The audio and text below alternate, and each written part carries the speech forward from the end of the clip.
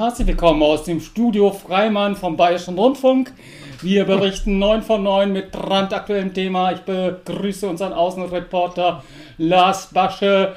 Lars Basche hat heute ein Thema bei 9 von 9. Aber erst einmal, warum haben wir so lange Pause gemacht, lieber Lars? Wir haben keine Sommerpause, sondern eine Herbstpause gemacht, oder? Ich habe mich in der Sonne geahlt und du warst überarbeitet, oder wie war das? Irgendwas kurz zusammengefasst. So ungefähr, genau. Ja. Zuerst hattest du Urlaub, dann hatte ich Urlaub und dann waren wir beide etwas überarbeitet und jetzt sind wir wieder da. Aber jetzt im neuen Design, wir haben uns entschieden, dass wir jetzt in das Schwarz-Weiß-Zeitalter zurückgehen, denn Deutschland ist ja auch digital im Schwarz-Weiß-Zeitalter, oder? Absolut. Wir haben schon ein paar Faxe ausgetauscht heute Morgen und jetzt kann es losgehen. Ne? Die Brieftaube ist auf dem Weg zu dir. Sie wird gleich bei dir eintreffen. Also, mein Sehr Lieber, gut. du hast einen Wunsch geäußert. Du willst mir erklären, was im Koalitionsvertrag alles so Digitale steht. Dann schieß mal los. Wann hat man denn unsere letzte dramatische Lesung, was den Koalitionsvertrag, was irgendeinen Text angeht? Ich habe es vergessen, aber genau. Hatte ich mir gedacht, wir könnten ja mal über den Koalitionsvertrag, der jetzt vorliegt, reden und was da so in Sachen Digitalisierung, Modernisierung drinsteht. Und ich habe einen neuen Begriff gelernt erstmal, und zwar den Steuerung-F-Journalismus. Bei Sophie Passmann habe ich das gesehen in Twitter, weil ich glaube, das war das, was zuerst alle gemacht haben. Früher war das ja so, dass man immer, wenn Koalitionsverträge oder irgendwelche Texte da waren, dass man so Wordclouds draus gemacht hat. Jetzt gibt's halt immer diesen Steuerung-F-Journalismus. Das heißt, man sucht halt, wie oft ein bestimmter Begriff vorkommt. Das habe ich natürlich auch gemacht. Also das Wort Digitalisierung kommt 57 Mal vor. Das Wort Infrastruktur 25 Mal. Glasfaser 2 Mal und Open Source ganze 4 Mal. Wobei ich da jetzt sagen würde, das hat nicht unbedingt was mit dem Gehalt zu tun. Wie sagt man, Qualität und Quantität ist nicht unbedingt dasselbe. Also, hast du ihn gelesen oder hast du dir irgendwie was angeguckt dazu? Ich habe dir ja voll jetzt auf dich vertraut und natürlich jetzt gedacht, du erklärst mir das alles. Ich versuche. Nein, ich gebe zu, ich habe einige Beiträge hier im Browser offen und mich natürlich heute Morgen beim Frühstück in Vorbereitung auf deine Ausführungen etwas vorbereitet. Ja, also ich muss erst mal sagen, das Feedback so im Großen und Ganzen ist eher positiv. Also ich habe jetzt mal beispielhaft zwei rausgesucht. Zum einen Markus Beckedahl von Netzpolitik.org, den wir hier ja auch, oder die Plattform, die wir hier auch oft zitieren. Er schreibt zum Beispiel, dass dieser Koalitionsvertrag etwas mehr Hoffnung macht, dass sich unsere langjährige Arbeit endlich auszahlt und eine lebenswerte digitale Gesellschaft möglicher erscheint. Dann es gibt viele gute und spannende Versprechungen. Zentrale Forderungen der digitalen Zivilgesellschaft haben es in den Entwurf geschafft. Und ich war tatsächlich beim ersten Durchlesen positiv überrascht, als ich es vorher erwartet habe. Das ist Markus Beckedahl von Netzpolitik.org. Und dann vielleicht eine Stimme aus der Wirtschaft. Bitkom-Präsident Achim Berg schreibt, dass der Koalitionsvertrag in puncto Digitalisierung etwas hinter den hohen Ansprüchen des Sondierungspapiers zurückbleibt, bietet aber eine Fülle guter Ansätze, um Deutschland fit zu machen für die digitale Welt. Und der Vertrag enthält viele konkrete Projekte, die wir sehr positiv sehen und die jetzt schnell angegangen werden müssen. An die Spitze der Prioritäten gehört die Digitalisierung und so weiter und so weiter. Also auf jeden Fall, das sind jetzt mal zwei Beispiele. Und auch so aus den Medien habe ich so einiges Feedback gelesen und gehört, was doch ganz positiv war. Das kann man jetzt erstmal so festhalten. Ich habe so ein bisschen das Gefühl, dass das auch daran liegt, dass wir jetzt hier eine, in Anführungszeichen, neue Koalition haben, zumindest mal zwei Parteien, die neu dabei sind und die sich vielleicht in Sachen Digitalisierung auch etwas besser auskennen, als es zum Beispiel die Leute aus der CDU tun. Also ich glaube, dass da viel Hoffnung mitschwingt. Und ich zitiere die Computerwoche, die jemand anders zitiert, wer auch immer es ist. Den Worten müssen Taten folgen. Ja. Jetzt mal deine heiße Luft, deine Kommentierung jetzt mal ein bisschen weg, jetzt mal rein in den Koalitionsvertrag. Was ist denn, du hast ein paar Stichworte genannt, was steht denn da drin, was du beachtenswert findest?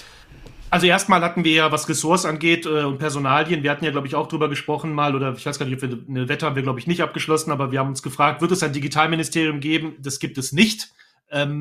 Es gibt ein Ministerium für Verkehr und Digitales, was bei der FDP liegt. Vorher hieß das... Das ist doch Scheuer, ne? Das ist doch, genau. Das ist doch unser Andi. Ja, und jetzt kommt der Ersatz Genau. für den Andi oder was? Der hatte doch auch irgendwie Infrastruktur und so ein Kram, oder nicht? Ja, genau. Also der Name des jetzigen Bundesministeriums heißt für Verkehr und digitale Infrastruktur. Jetzt heißt es oder wird es heißen Ministerium für Verkehr und Digitales. Da kann man jetzt vielleicht daraus schließen, dass die Kompetenzen da oder das Sicht auf Digitalisierung vielleicht nochmal etwas erweitert wird, dass es eben nicht nur um Infrastruktur geht. Ob es da irgendwie ein Staatsministerium oder eine Staatsministerin oder ein Staatsminister für Digitales, so wie es ja letzte Legislaturperiode war, im Kanzleramt geben wird, das ist noch nicht so richtig klar. Es sieht nicht so aus. Also es scheint, dass das Thema Digital dann doch in diesem Verkehrs- und Digitalministerium gebündelt ist. Wer wird die neue Dodo? Das ist die Frage. Gibt es eine neue Dodo? Wir wollen heute mal hier ein paar plakative Schlagzeilen aus unserem neuen Studio rauslassen. Das ist ein Tweet wert. Gibt es eine neue Dodo? Wer wird die neue Dodo? Oder ist es der Linnemann? Wer soll das Verkehrsministerium machen? Das Verkehrsministerium macht Wissing, Herr Wissing. Herr Wissing, Entschuldigung, wie komme ich auf den Linnemann? Das ist furchtbar. Lass mich mal schnell gucken. Flugtaxi ist kein Mal im Koalitionsvertrag erwähnt. Okay. Also, kein Ministerium. Also erstmal. Genau, kein Ministerium. Und dann also das Thema digitale Verwaltung und Digitalisierung, Modernisierung, digitaler Staat ist das erste Kapitel im Koalitionsvertrag. Da kann man jetzt vielleicht rausschließen, dass das eine gewisse, eine höhere Relevanz hat, als es vielleicht in früheren Koalitionsverträgen hatte. Ich weiß nicht übrigens, in welches Kapitel Digitalisierung im letzten Koalitionsvertrag war. Aber lassen wir das mal so stehen. Und dann fangen wir mal an. Das Thema Open Source. Da bleiben wir erstmal dabei. Ja, also Digitalverwaltung, so schnell entlasse ich dich da nicht. Schön, dass das dran steht, aber hat das überhaupt eine Chance, wenn ich mir dieses Elend jetzt in der Pandemie, in der Corona-Bekämpfung angucke? Bundesländer versus Bund versus was weiß ich noch wem und jeder macht da wieder, kocht sein eigenes Süppchen. Meldung ging durch die Presse, die gesamten Bundesländer außer Bayern wollen eine Alternative, eine Open-Source-basierte Alternative zu Office entwickeln. Das kann doch gar nichts werden, solange wir nicht irgendwo hier zentraler werden bei der ganzen Digitalisierung. Wo liege ich da verkehrt? Also, Digitale Verwaltung. Ja? Genau, Thema digitale Verwaltung. Da steht im Koalitionsvertrag, für öffentliche IT-Projekte schreiben wir offene Standards fest. Entwicklungsaufträge werden in der Regel als Open Source beauftragt. Die entsprechende Software wird grundsätzlich öffentlich gemacht. Auf Basis einer Multicloud-Strategie und offener Schnittstellen sowie strenger Sicherheits- und Transparenzvorgaben bauen wir eine Cloud der öffentlichen Verwaltung auf. Ja, du wirfst ja schon wieder Nebelkerzen, lieber Lars. Ich bin ja immer noch dabei. Wird das einer für alle Prinzip wirklich funktionieren? Also entwickelt einer eine Lösung, alle setzen es ein. Da habe ich doch meine Zweifel. Zu deiner Multicloud und dem Open Source Gedöns kommen wir gleich noch. Ja, da habe ich also echt meine Bedenken, dass es wirklich dazu kommen wird, dass man, wie es auch in T3N steht und auch in anderen Beiträgen, die wir natürlich in den Shownotes verlinken werden, zu einer für alle Prinzip kommt oder ob eben wieder jeder doch seine eigene Lösung, seine eigene Luca-App, seine eigene Erfassung von Pandemiefällen das kennen wir ja nun zur Genüge aus den letzten fast 2 Jahren mittlerweile, da wieder entsprechendes eigene Süppchen brauen wird. Ja, klar, also es sind natürlich erstmal alles Vorhaben, die da drin stehen. Es ist ja, natürlich müssen sie es erstmal beweisen, aber du hast das Einer für alle Prinzip erwähnt, das steht explizit drin, dass dieses Einer für alle Prinzip oder dieses, die Maßgabe oder wie auch immer man es nennen mag, dass das eben umgesetzt werden soll. Ja, im Koalitionsvertrag steht ja nicht bei den Bundesländern, bei den Ministerpräsidenten auf der Agenda. Aber du hast ja gesagt, dass es eine zentrale Leitlinie geben muss oder dass es irgendwie eine zentrale Stelle in unserem föderalen Staat geben muss, der halt die Vorgaben macht. Und das sieht so aus, dass es das geben wird. Ich mag schon, der Basche, der spekuliert auf irgendeinen Pressesprecherposten bei dem Herrn Wissing oder was weiß ich nicht was. Ja? Genau, unbedingt. Das ist ganz eindeutig. Aber dann zurück zu deinen natürlich essentiellen und wesentlichen Aussagen, die ich in meiner plakativen Art niedergemäht habe. Multicloud und Open Source. Genau, also, wenn hier steht, Entwicklungsaufträge werden in der Regel als Open Source beauftragt, für öffentliche IT-Projekte schreiben wir offene Standards fest. Das ist doch jetzt erstmal was du jetzt auch so unterschreiben kannst oder was du auch als positiv sehen kannst, oder? Also zumindest mal Peter Ganten hat es als positiv bewertet. Peter Ganten, den wir auch hier schon zu Gast hatten, der Vorsitzende der Open Source Business Alliance, werden wir auch entsprechend verlinken. Er sieht es mal ganz gut. Ja, und wir werden sicherlich jetzt hier erstmal nicht negativ sehen. Ja, genau. Also erstmal das steht erstmal so drin. Wie gesagt, das sind natürlich alles Vorhaben. Weiter ins Detail geht so ein Koalitionsvertrag dann natürlich auch nicht. Wird die Multi-Cloud bedeuten, dass Gaia X jetzt Auftritt bekommt? Gute Frage. Zu Gaia X habe ich jetzt bislang nichts gelesen, aber also auf jeden Fall so es ist ja auch, geht ja hier auch um eine europäische Koordination oder Kooperation, auch was Gaia X angeht, ne? Also auch da soll es ein Fokus oder soll es eine stärkere europäische Kooperation geben bei diesen Initiativen? Schauen wir mal, was draus wird. Ja, und auch wieder eine plakative Aussage. Wird die Peter Altmaier Cloud die neue Bundescloud? Fragezeichen, auch das können wir wieder zwitschern. Ja, du magst, heute bin ich voll mit den Aussagen dabei. Ja. Also, wir haben jetzt digitale Verwaltung, Open Source, Multicloud, genau. Einer für alle Prinzip.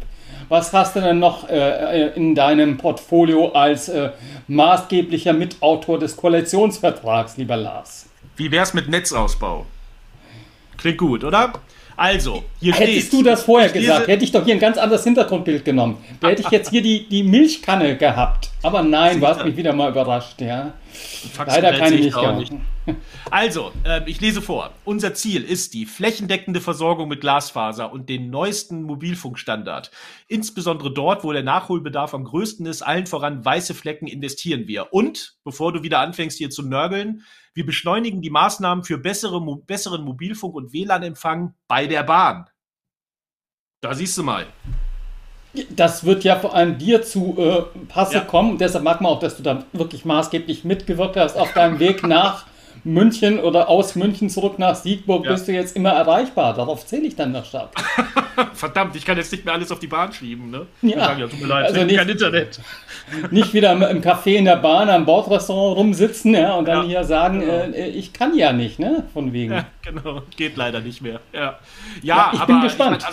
Ja, und da bin ich auch skeptisch, muss ich sagen. Also wenn ich lese, unser Ziel ist die flächendeckende Versorgung mit Glasfaser. Ich glaube, das Ziel war auch schon bei der letzten Koalition, in der die FDP dabei war dieses Ziel auch schon gegeben. Also ja. Du redest von der Regierung Helmut Schmidt damals? Ja, genau, die meine ich. Nein, ich meine, die wahrscheinlich auch. Aber da stand es drin. Ne? Da stand es drin, bevor unser aller Einheitshelmut dann entsprechend lieber Herrn Kirch und Privatfernsehen gefördert hat. Also man darf ja gar nicht dann zurückdenken, ne? Nee, da möchte ich auch nicht dran zurückdenken. Also wie gesagt, da bin ich doch, was jetzt den Netzausbau angeht, bin ich schon recht skeptisch, muss ich sagen. Aber hoffen wir mal, dass da den Worten wirklich Taten folgen. Also mir ist aufgefallen in den letzten Tagen, zumindest mal ganz rein subjektiv, dass man doch sehr viele Nachrichten jetzt gesehen hat, wer alles jetzt Netzausbau betreiben will. Allianz und so weiter und so fort. Alle wollen jetzt plötzlich ins Netz investieren, in Glasfaser investieren. Ja. Also ich dachte gerade, du hättest gesagt, dir ist in den letzten Tagen aufgefallen, dass das Internet besser geworden ist. Dachte ich, so schnell geht es dann auch nicht. Aber das Internet ist besser geworden. Das ist natürlich die nächste plakative Aussage, die wir hier treffen können. Ja? Internet ist besser geworden. Auch das halten wir mal hier fest. Genau. Dann vielleicht nehmen wir noch einen Punkt.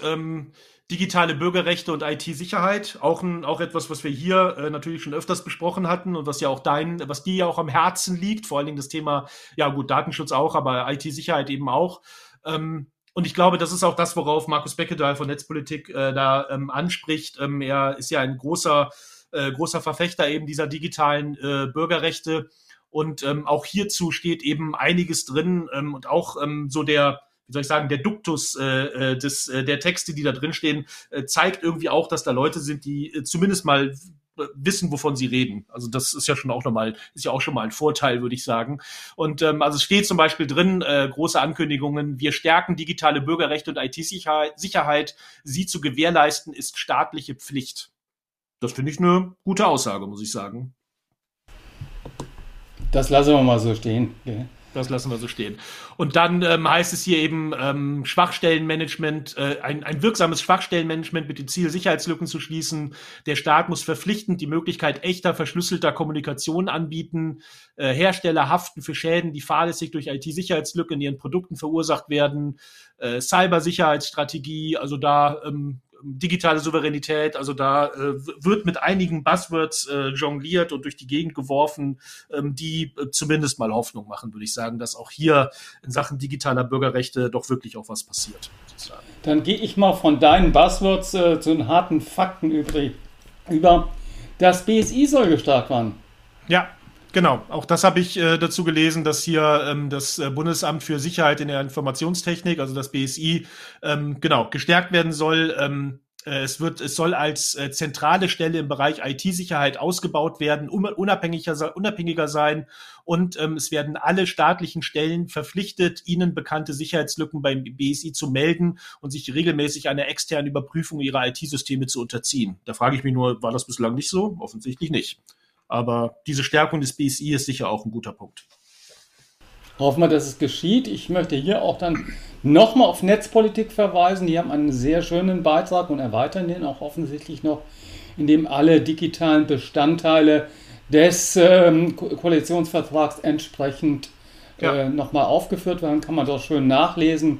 Es sind 10, 12 Punkte. Und mir springt noch ein Thema, oder zwei Themen in die Augen. Wir haben noch 5 Minuten, denn wir hören natürlich pünktlich 9 von 9 auf. Das eine ist die Digitalisierung des Gesundheitswesens. Steht ja wohl auch ein bisschen was dran. Hast du da was gelesen oder kannst du da uns aufschlauen? Da habe ich noch nichts Konkretes zu gelesen, ne. Also es steht drin, dass man hier die große Koalition will, die digitalen Instrumente im Gesundheitswesen durchsetzen. Hier wird auch die EPA, das E-Rezept bei den Beiträgen von entsprechend hier Netzpolitik.org genannt. Da kommt auch natürlich das Thema Datenschutz nochmal rein, denn steht auch in einigen Punkten wohl, dass man Daten für die Forschung stärker nutzen will und das aber auch regulieren will, anonymisieren, pseudonymisieren will. Aber auch dort scheint man ein bisschen was reingeschrieben zu haben von der ganzen Sache her. Ja. Schauen wir mal. Schauen wir mal. Vielleicht noch ein Punkt, obwohl du hast 2 Punkte genannt. Was war der zweite? Big Tech und Wettbewerbskontrolle, so nennt es hier die Netzpolitik.org. Da ist ja ein bisschen was auf EU-Ebene auch am Schwange, ne? Ich weiß jetzt nicht genau, was Netzpolitik mit Big Tech meint. Also ein Punkt, der mir hier aufgefallen ist, Investitionen in künstliche Intelligenz, Quantentechnologie, Cybersicherheit, Distributed Ledger Technologie, Robotik und so weiter soll gestärkt werden und da sollen Schwerpunkte gemacht werden. Das würde ich jetzt mal unter Big Tech verstehen. Ich weiß nicht, was Netzpolitik noch dazu sagt. Was ist Big Tech? Wer sind Big Tech? Die großen digitalen Plattformen. Ach, endlich hast du die Kurve noch bekommen, ja. Also da scheint es ja mit den Digital DMA und DSA, Digital Marketing, Digital, SSS, hilf mir, ich stehe auf der Leitung. Services Act. Digital Marketing und Digital Services Act ja einiges im Schwange, wo die Konzerne mit über 80 Milliarden stärker an die Kandare genommen werden sollen. Also das sind ja dann die GAFAM-Konzerne, plus vielleicht noch der eine oder andere neben. Und zum Beispiel eben auch Interoperabilität der Messenger und so weiter entsprechend gewährleistet. Steht nicht so im Koalitionsvertrag, hat aber natürlich was mit Wettbewerbskontrolle zu tun und da muss man natürlich auch mitdenken, wenn man Digitales in Deutschland in den nächsten Jahren machen will. Ja, absolut. Also hoffen wir doch, dass da auch, da ist halt immer so diese Frage, wenn Sie schreiben, dass da eine europäische Koordination oder dass halt der europäische Level, die europäische Ebene gestärkt werden soll, frage ich mich halt immer auch, ist das dann eher nicht Ablenkung, aber schon der Hinweis darauf, dass das Ganze vielleicht in den nächsten 4 Jahren doch nicht umgesetzt wird, weil diese Mühlen ja auch langsam mahlen. Ja, das ist ja unser generelles Problem. Wir haben noch 2 Minuten. Du kannst jetzt zu deinem sensationellen Schlusswort entsprechend ansetzen. Bitte dran denken, heute achte ich auf Twitter-fähige Schlagzeilen. Ja, da bin ich nicht so da bist du eher derjenige, der hier für Schlagzeilen sorgt, glaube ich. Also vielleicht ein Punkt, der mir noch aufgefallen ist, ist halt Thema Technologiestandort. Also hier scheint sich auch die FDP das scheint da auch einiges reingeschrieben zu haben in diesen Koalitionsvertrag. Also es soll eben oder hier steht, ich lese vielleicht vor, wir werden Treiber eines starken Technologiestandorts, der auf europäischen Werten basiert, Talente anzieht, sowie Zukunftsfähigkeit und Wohlstand unseres Landes sichert. Also Startup-Kultur, Startups sollen hier eben auch weiter unterstützt werden. Auch das sicher etwas, was jetzt eben Leute wie Bitkom oder Netzpolitik.org, auch Markus Beckedahl, da dann auch unterstützen werden. Und in diesem Zusammenhang kam eben auch das, was ich eben fälschlicherweise, skandalöserweise als Big Tech bezeichnet habe, dass eben auch Investitionen in KI, in Quantum Technology, in Cybersicherheit und so weiter auch gefördert werden sollen. Also Thema Technologiestandort, Startup-Standort Deutschland ist hier eben auch ein Thema. 8 Uhr und 15 Minuten. Unsere Gedanken sind bei dem lieben Gunnar, der Tränen vergießt. Gunnar, Sohn, alter Mitstreiter, der doch so gerne im Digitalministerium mitgewirkt hätte. Oder du Pressesprecher, er Pressesprecher, aber du bist ja bei Herrn Wissing im Verkehrs- und Digitalministerium. Also das ist die nächste Breaking News, die wir heute bekannt geben. Genau, unbedingt. Ich und FDP, das ist die Arsch auf einmal, passt das. Dem ist nichts hinzuzufügen. Ich hoffe, wir schaffen es nächste Woche wieder und lassen uns nicht stressen. Lars, ich danke dir für die launigen Minuten und wir hören uns in anderer Runde wieder. Euch noch einen schönen Tag. Bis dann. Tschüss.